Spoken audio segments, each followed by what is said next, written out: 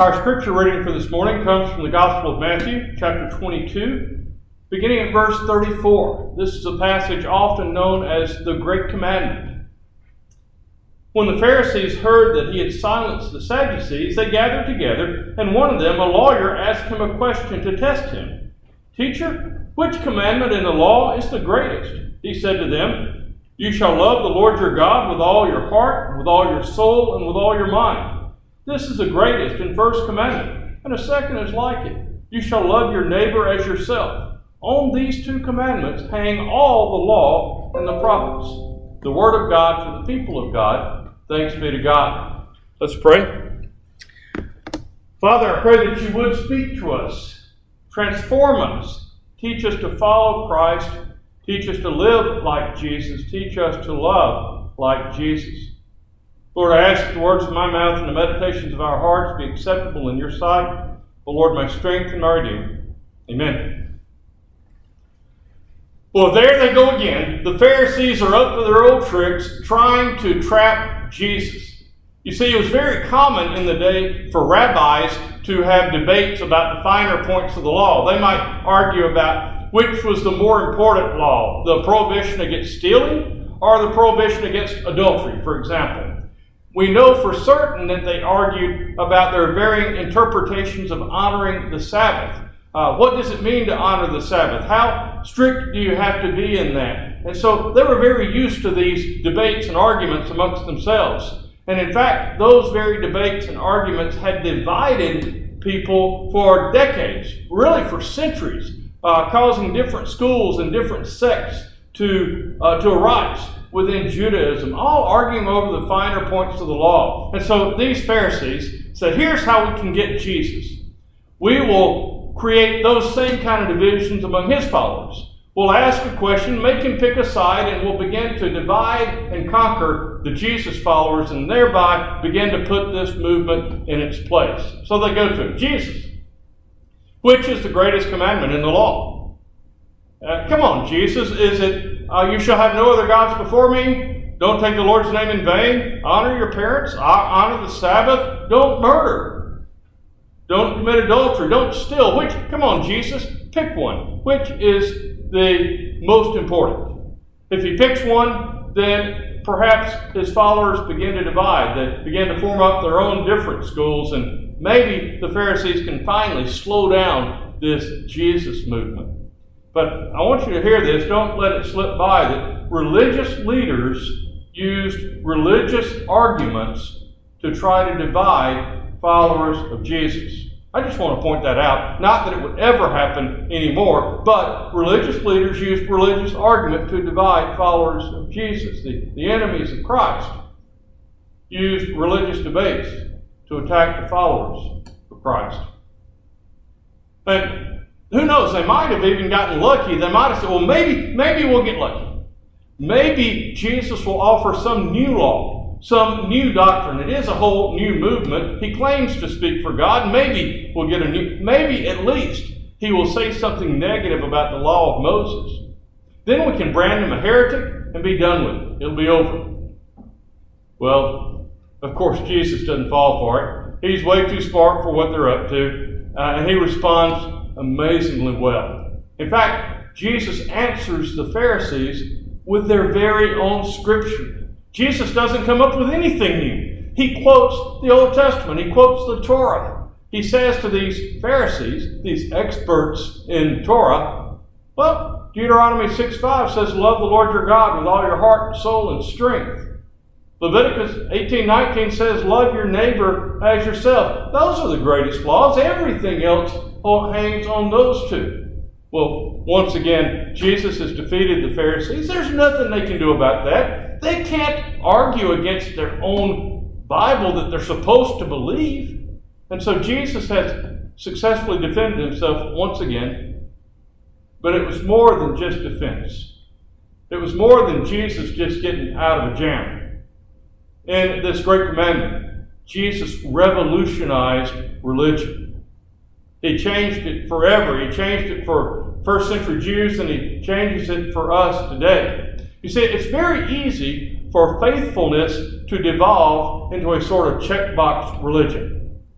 Where we make our own list, right? Don't we do this? We say, don't use the Lord's name in vain. Yeah, we check that one off. Honor our parents. Don't steal. Don't commit adultery. Don't kill anybody, for goodness sakes. We make our own little checklist. And then at the end of the day, we check it off. And if we can give ourselves a passing grade, we feel pretty good about ourselves, right?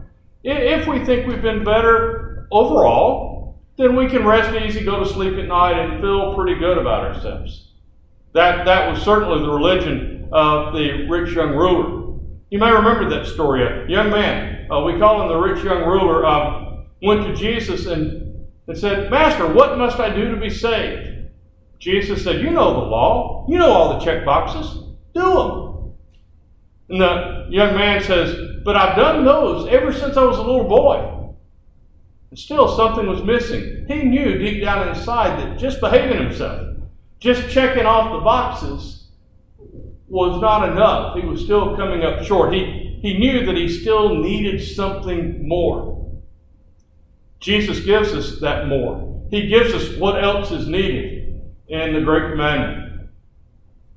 It comes down to love. It's not about the law, it's about love. Love the Lord your God with everything that's in you. Love your neighbor even as you love yourself. In another place, Jesus will even say, "Love others even as I have loved you." That's what was missing for the rich young ruler. He had behaved himself very well. Jesus didn't dispute that he had actually kept the law.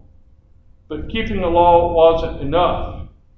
He was not able to love the poor like Jesus called him to love the poor. And so he went away very sad. It's not about the law. It's about love. You see, if we love perfectly, if we could ever love perfectly, then we would be free from sin. You see, in order for me to intentionally sin against God, I've got to at least stop loving God a little bit.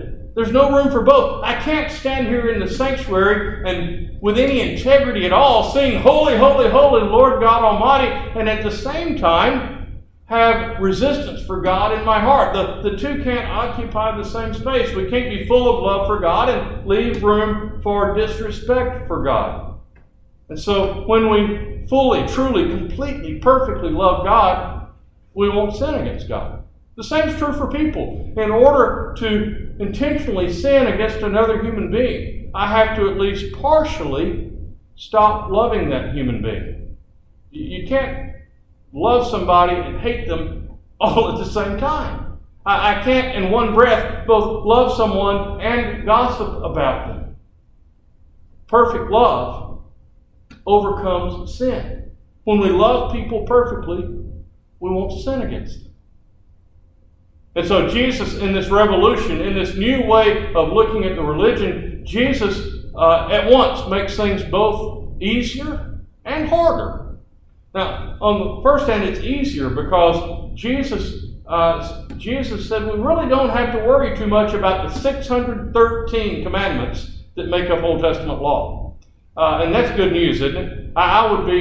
It would scare me to have to just memorize all of them, much less interpret and actually follow all 613 laws. That's just beyond what I can imagine. And so Jesus liberates us from that. His approach saves us from memorizing and interpreting 613. It's just two.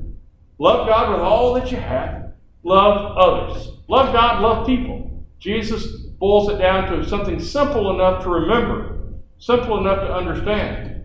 But it, in a sense, gets more complicated because it's hard to live out. It's hard to faithfully love others. Now, there are people in our lives that it's very easy to love. We can make a long list of people we enjoy loving. But if love is a central tenet of our religion, then it's got to extend beyond those that's easy to love. How do we love everyone? How do we love our enemies? How do we love those who we think vote the wrong way or believe the wrong way or do the wrong things? How do we love? How can we be sure? You see, if we love, if an action is rooted in genuine love, then it's not sinful. But how can we be sure our love is genuine? Our motives matter. How can I be sure that the motives behind my words and behavior are truly rooted in love and not selfishness? How can I? It's even possible that we can do someone harm in the name of loving them. We can do damage to other people all the while claiming that the damage is being done out of love. I remember when I was 16 years old, I worked in a textile mill during the summers. One summer, one of my coworkers there was also a fellow student in my high school, and he was harassing some of the young women that were important to me. He was harassing a young woman that worked down the line from where I worked, a wonderful young woman, and he was harassing my girlfriend at the time, who's now my wife. And I just had about enough of it. Another friend, we'll call this guy Billy. It wasn't his real name. We'll call him Billy. Another friend that worked with me there was pretty tired of Billy's behavior too, and we wanted to put a stop to it. We wanted to stand up for what's right. We wanted to stand up to the bully. And so we conspired together to take care of Billy. I remember the night, we worked the second shift, so we got off at 10, but that night Billy had to work until 2 in the morning. As we were walking out of the mill, we conspired and we said, we're going to get him tonight. Let's go to his car and we're going to let the air out of one of his tires. Now, we bragged about our own. By the way, this other friend of mine happened to be a preacher's son. It wasn't my preacher, but he was a preacher's son. So these two Christians were going out to flatten this guy's tire. All for good reasons. I mean, he had been a jerk to these two young women. He deserved it. We were rendering justice, weren't we? And so we went out, but we did bragged on how good we were, on our own character, because we were just going to flatten it. We weren't going to puncture the tire, slash it or anything. We were just going to let the air out. Our thought was he'd come out at 2 in the morning and have to change his tire before driving home. And so we were standing up for justice, we claimed. Well, we did flatten the tire. Billy did come out at 2 in the morning to drive home. We found out later in school that he didn't realize that the tire was flat. We had mischievously flattened the right rear tire so he wouldn't see it. He drove home, ruined his tire, ruined his rim, and my friend and I were a little proud that we had finally gotten the bully back.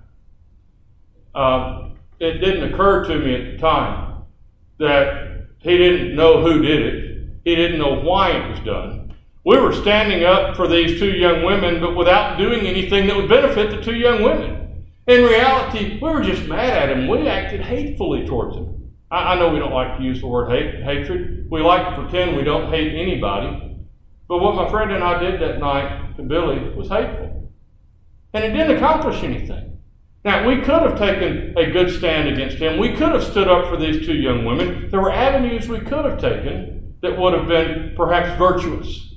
But we didn't. We chose in the name of justice, and we chose in the name of justice to do something that was evil. It felt chivalrous. It was really hatred. So our motives matter. The honesty and integrity of our motives matters. It can be tricky learning exactly what is loving and what is not loving. And to be perfectly honest, sometimes it's absolutely impossible to love. You know, at that time, I would have told you that Billy didn't deserve that amazing grace we just sang about. We certainly didn't offer it to him. We were standing up for the young women, but we didn't offer any of that amazing grace at all to Billy. And at that time, I would have told you he didn't deserve it because of the way he was acting. But do I? Do I deserve that amazing grace? What is it that I did to earn it for myself? What behaviors of mine should have disqualified me from receiving that amazing grace? No, I didn't do anything to get it. God gave freely, and because of that, we should have given freely to Billy. It's hard to love like that. It is tough to follow love's lead in all that we do in life. In fact, it's impossible. It's simply not in us to do that. I don't have the human willpower to to love folks like Billy and a list of others that we won't get onto on camera. It's not in me. Fortunately, it doesn't have to be. God gives to them. God gives whatever's lacking in our lives. And our weakness, God reveals His strength. So God, through the presence of the Holy Spirit in our lives, makes it possible for us to love. And that's the only way. That's our only hope. I look at the world around us right now and how divided we are. Even those of us who claim the name of Christ seem to be at each other's throats these days. Lord, teach us to love. Lord, teach us to treat one another with amazing grace. None of us compares to you.